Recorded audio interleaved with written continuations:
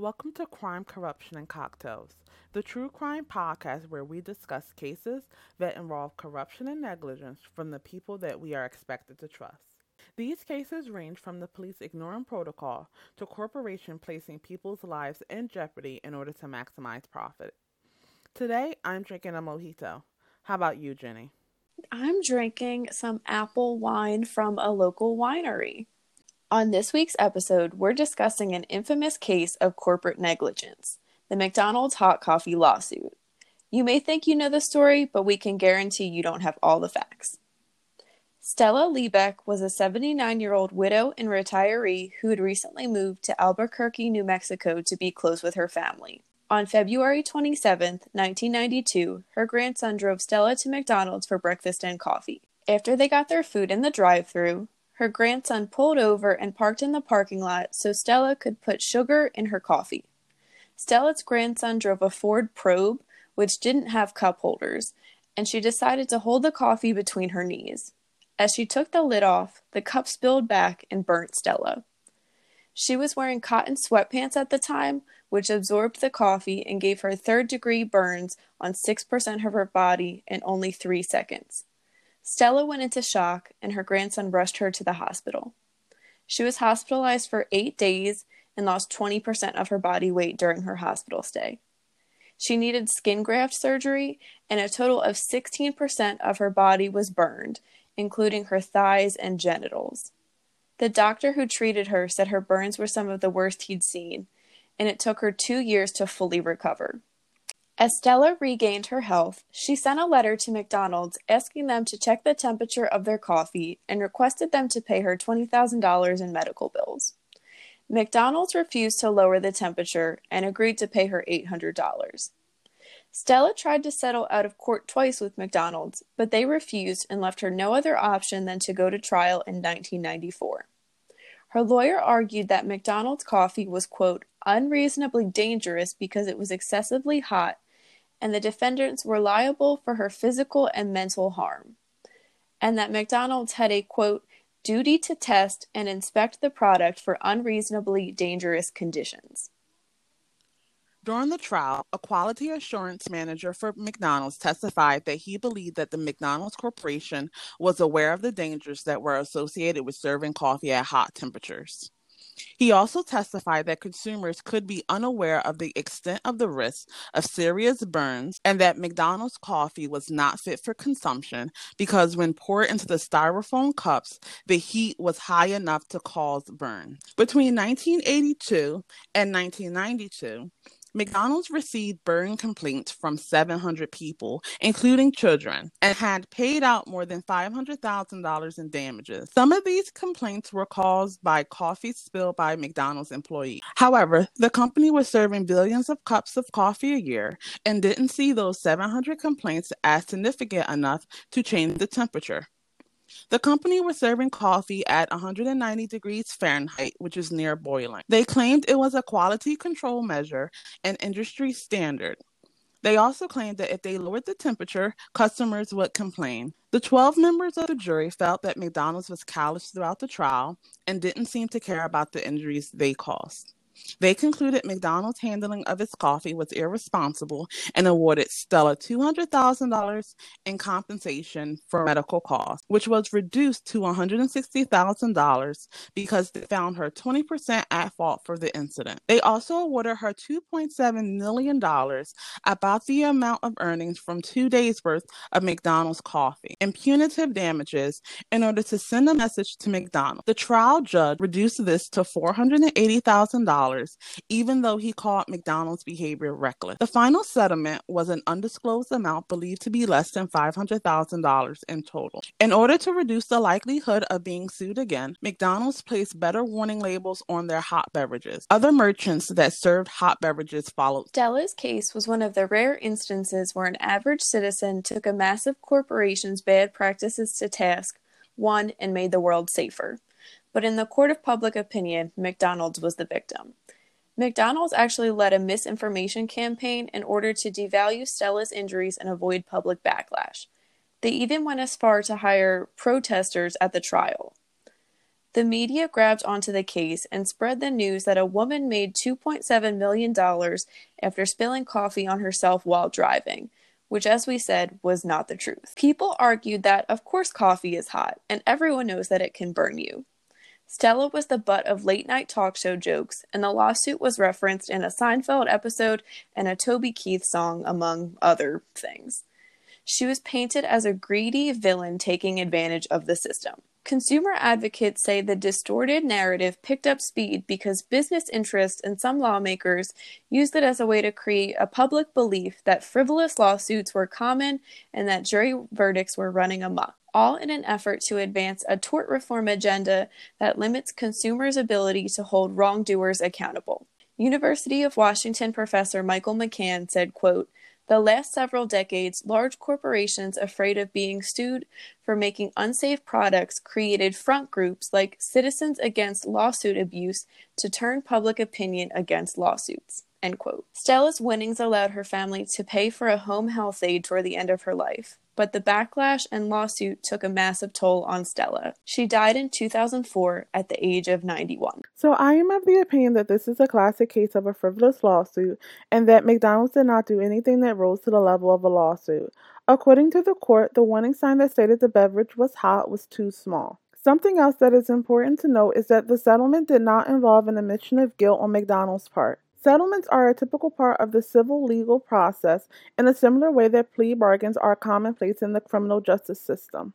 This case rightly led to tort reform, which included cap limits.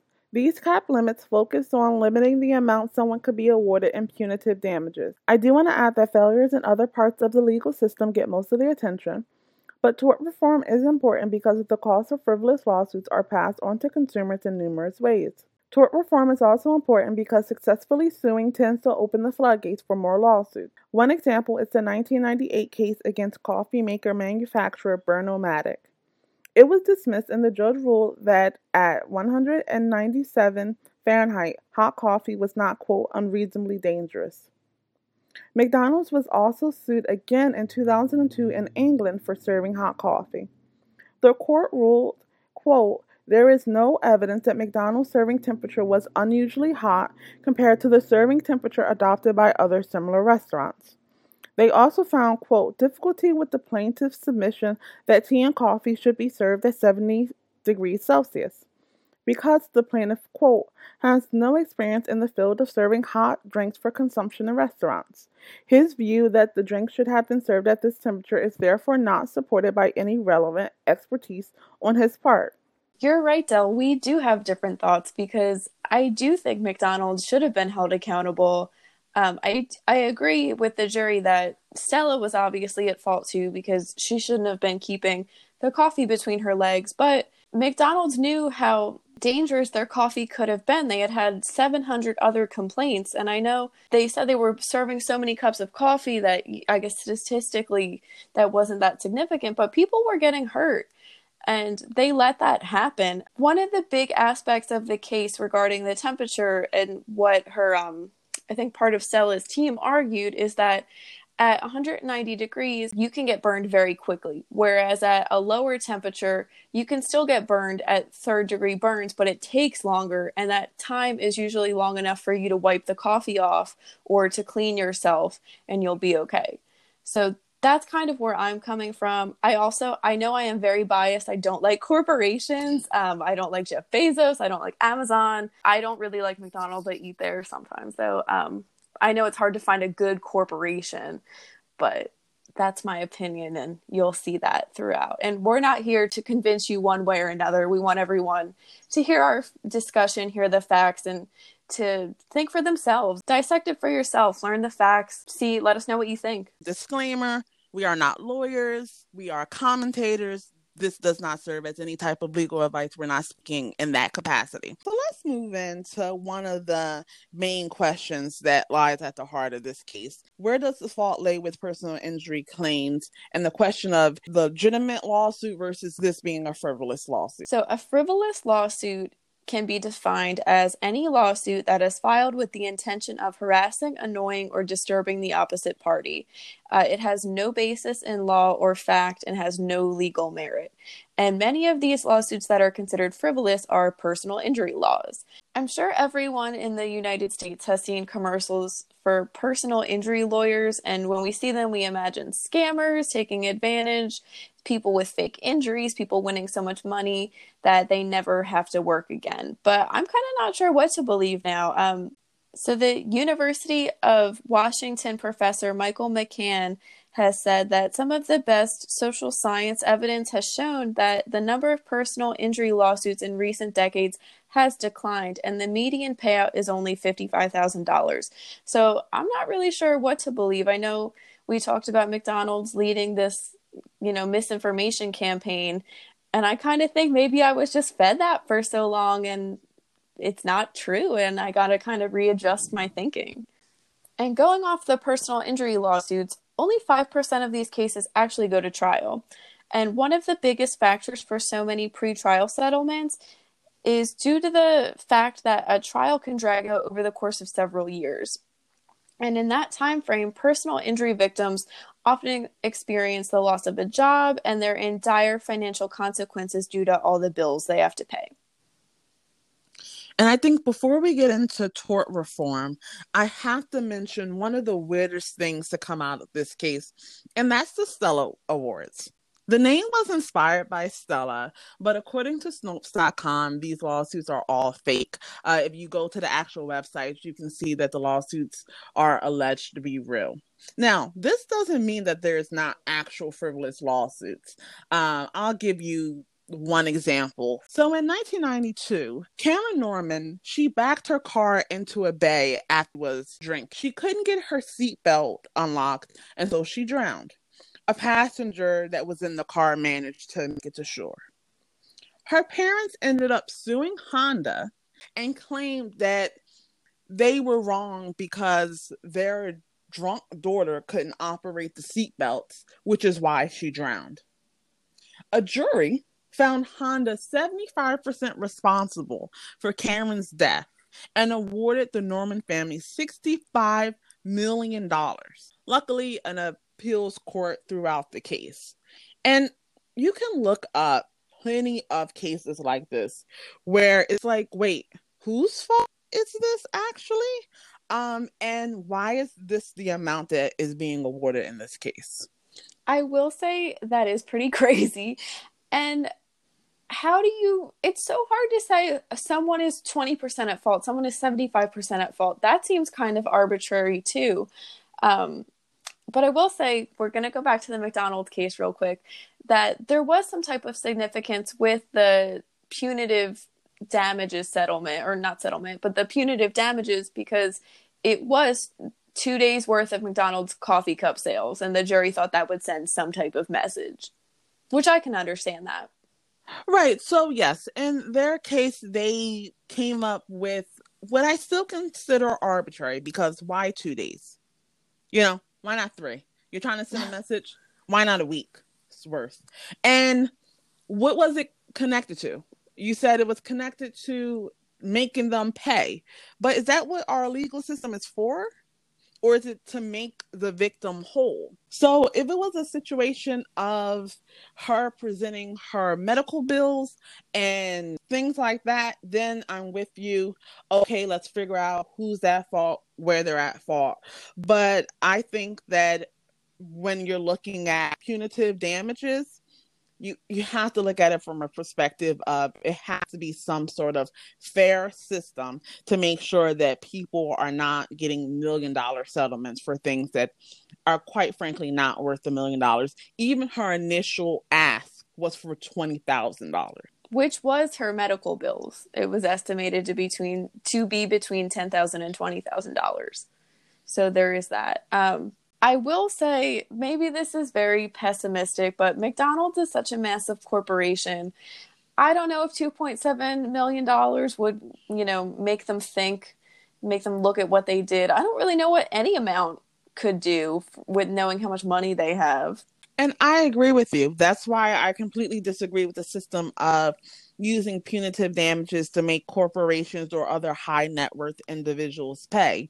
Because what seems like a lot of money to us, and $2.7 million seems like a lot of money, it's nothing to a corporation. It's nothing to a high net worth individual. Jeff Bezos probably sneezes that out every morning, and it means absolutely nothing to him. So why would people even think that it could be a thing of making them pay? Also, something I want to mention is that a lot of times this gets underwritten by their insurance company anyway. So they're actually not even feeling the whole effect of that, because they have insurance for stuff like this. That's a really good point, and we're going to talk a little more about insurance companies in a second. Let's move into tort reform, because this case was definitely used as the gas pedal in a lot of states for tort reform. And just to go over some basic terminology, a tort is a wrongdoing that results in an injury or damage to property. They're handled in civil court, and sometimes a singular act can be both a tort and a crime. So think of assault and battery. That is both a claim you can have in civil court and sue the person that hit you. You can also be charged in criminal court for assault and battery. This case caused a call for tort reform in the U.S., which was led by Republican politicians. Former Ohio Governor John Kasich, he ran for president in the last election, described this case in particular and said, "Lady goes to a fast food restaurant, puts coffee in her lap, burns her legs, and sues and gets a big settlement. That in and of itself is enough to tell you why we need tort reform." Which, when you put it in those simplified terms, I can see that. I get it. But Ralph Nader created the Tort Law Museum in Connecticut, and he was very active against the tort reform. He did not agree with it, and he said, quote, "Tort law is being run into the ground, maligned, caricatured, and slandered because it's effective," end quote. And he called the reform movement, quote, "the cruelest movement I've ever encountered," end quote. There's so many things that happen within the realm of the legal system. So if Ralph Nader thinks that tort reform is the worst thing that's ever happened in the context of the legal system, I think he needs to read a book. So it should be noted that there are caps on tort damages in some states. Del, you kind of mentioned that earlier. And caps are intended to stop frivolous lawsuits, but many allege that they actually do more harm than good. Insurance companies are also leaders of tort reform, and caps on these cases bring in more money for insurance companies. So like I said, I have a bias against corporations, and insurance companies and pharmaceutical companies are in there. I don't like them. One of the things that's very important to bring up is that it's almost always focused on punitive damages, not compensatory damages. And just so you guys know what the difference between the two is, compensatory damages are also known as actual damages. It's tied to what actually your tort is. So, for example, in Stella's case, her compensatory damages were her medical bills. The punitive damages were the $2.7 million. Those were the "we're going to teach McDonald's a lesson" damages. So cap limits try to say, well, fine, we'll give you the money for your compensatory damages, but we are going to limit how much you can get in punitive damages. And most of the time they tie those two together to say that the total damages awarded is, for example, $250,000, and that combines compensatory and punitive damages. So this is a very complex and big issue. It's way bigger than what we can cover in the podcast. But we do have to remember that corporations are paying some politicians to support their agenda. This is something, any agenda really, it's a Republican and a Democrat issue. I know it's a big reason why so many people don't trust politicians. They feel funny about voting and whatnot. So we have to talk about corporate accountability when we mention that. We mentioned tort reform. We mentioned some of these frivolous lawsuits. So tort cases do sometimes hold corporations accountable. They're not just limited to that, but it is something that they cover, depending on the case. And two examples of this are Grimshaw versus Ford. It was a personal injury tort that showed Ford rushed the production process of the Ford Pinto and knowingly endangered the lives of Pinto owners. The gas tanks, I guess, were known to explode. And this case came after there was a car accident. A woman was rear-ended, I believe, trying to get onto a highway, and she was driving a Ford Pinto and her car exploded. She died in the accident, and the 13-year-old that was in the car with her was severely burned and disfigured. His or her family sued, and they got some justice, which is great to see. And big tobacco cases are also some tort reform cases as well. People are saying that there's not clear warning signs, there's advertising to children, there's too much advertising for tobacco cases. There's a lot of these. I encourage everyone to look into them for themselves. And then this, I don't believe, is a tort case, but it is a corporate accountability case that I find interesting. The movie Dark Waters came out, I think, earlier this year, and it was about the DuPont case. A DuPont plant in West Virginia was contaminating a town's water supply, and the DuPont company covered it up. It was affecting people's health and well-being. Farmers, livestock was dying and getting ill because of it. And, these people took DuPont to task and they won a settlement. So that's really great to see that kind of corporate accountability. So it's no surprise that corporations put customers, workers, citizens, etc., their lives in danger in order to benefit themselves. We say this in the opening of our episodes too, whether they're destroying people's health, the planet, human rights, anything in the process, they need to be held accountable in some way, in my opinion. And I agree that corporate accountability is a very important. I definitely believe in being a compassionate capitalist. And I think that all corporations definitely need to find a way to balance being a corporation and making a profit and making sure that you're not doing active damage to the people and environment around you. I like that, a conscious capitalist or compassionate capitalist. That's a nice words to live by in our society. We've talked about torts and frivolous lawsuits, and these are issues that people think are within the civil legal system within the United States. And I do see merit with that, but there are also, I think, some major, more significant problems that we're seeing, and this is more with the criminal justice system in the country. This is my opinion, but I felt that it was relevant to share. We're talking about these cases being, epidemics, these frivolous lawsuits, but I think that there's maybe more we can be worried about. The United States has really crazy racial disparities within the criminal justice system. African American adults are 5.9 times more likely to be incarcerated than white adults, and Hispanic adults are 3.1 times more likely than white adults. Bail reform is an issue. Nearly 500,000 unconvicted people are confined in jails on any given day just because they can't afford to pay their bail. Private prisons are a major issue too. In the U.S., private prisons represent 8.2% of the total state and federal prison population. Since 2000, the number of people housed in private prisons has increased by 39%. I'm not sure throughout the world who else is using private prisons, but private prisons use prison labor to offset costs, and many equate this to modern day slavery. So that's some food for thought for everyone. And in the US, we incarcerate more people per capita than any other country in the world. I think another important stat to bring up when thinking about our prison population is the fact that the United States makes up approximately 5% of the world's population, but we account for 25% of the world's prison population.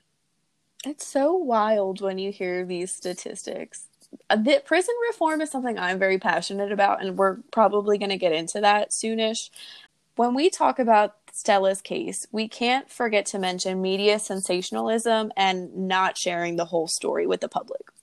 Like we said, the media grabbed onto this case, but they didn't share the whole story. This is an instance of the media sensationalizing a story and losing the facts in the process. The headline of this story is more interesting without all the facts and maybe easier for the average citizen to swallow.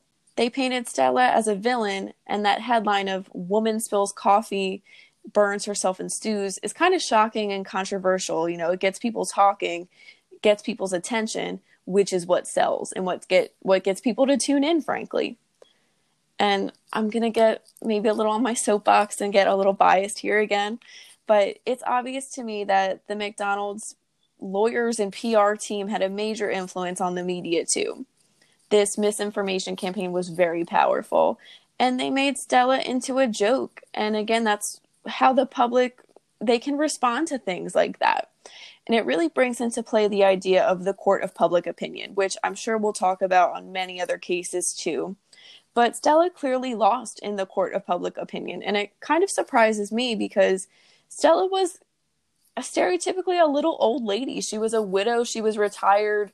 She was moving to be close with her family. And you'd think people would have more sympathy for someone in that position. And I will say, I don't think the extent of her injuries were really made known in the media, and I think that could have helped her case. I don't necessarily encourage people to look at the photos of her burns, but they're very shocking and hard to see. To think a cup of coffee burned her so badly is crazy. It's hard to swallow, like I said. And again, this is my opinion, but for this case in particular, I don't really understand why people were so quick to defend a company. I guess it's because they really felt like Stella was at fault, which I do think, like I said, she shouldn't have had the coffee between her legs. What I would personally like everyone to remember with this case is to view media critically, to question things, and to research things for yourself. Whether it's this kind of case, whether it's maybe an article you see on Facebook, just use your common sense, try to research more into things before you state it as fact. So that wraps up this week's case. Thank you so much for listening. Let us know what you think about the McDonald's hot coffee lawsuits and other lawsuits aimed at corporate accountability. Make sure you click the subscribe button. You can find us on your favorite podcast platform every Wednesday with a new episode. Make sure you leave us a 5-star rating and a review. You can follow us on Instagram at Crime, Corruption, and Cocktails and on Twitter at Charade Inc. Please consider donating to our Patreon. This will help us get better equipment and bring higher quality content to you. We appreciate any amount you can give. This is Jenny and Dale signing off. Stay safe.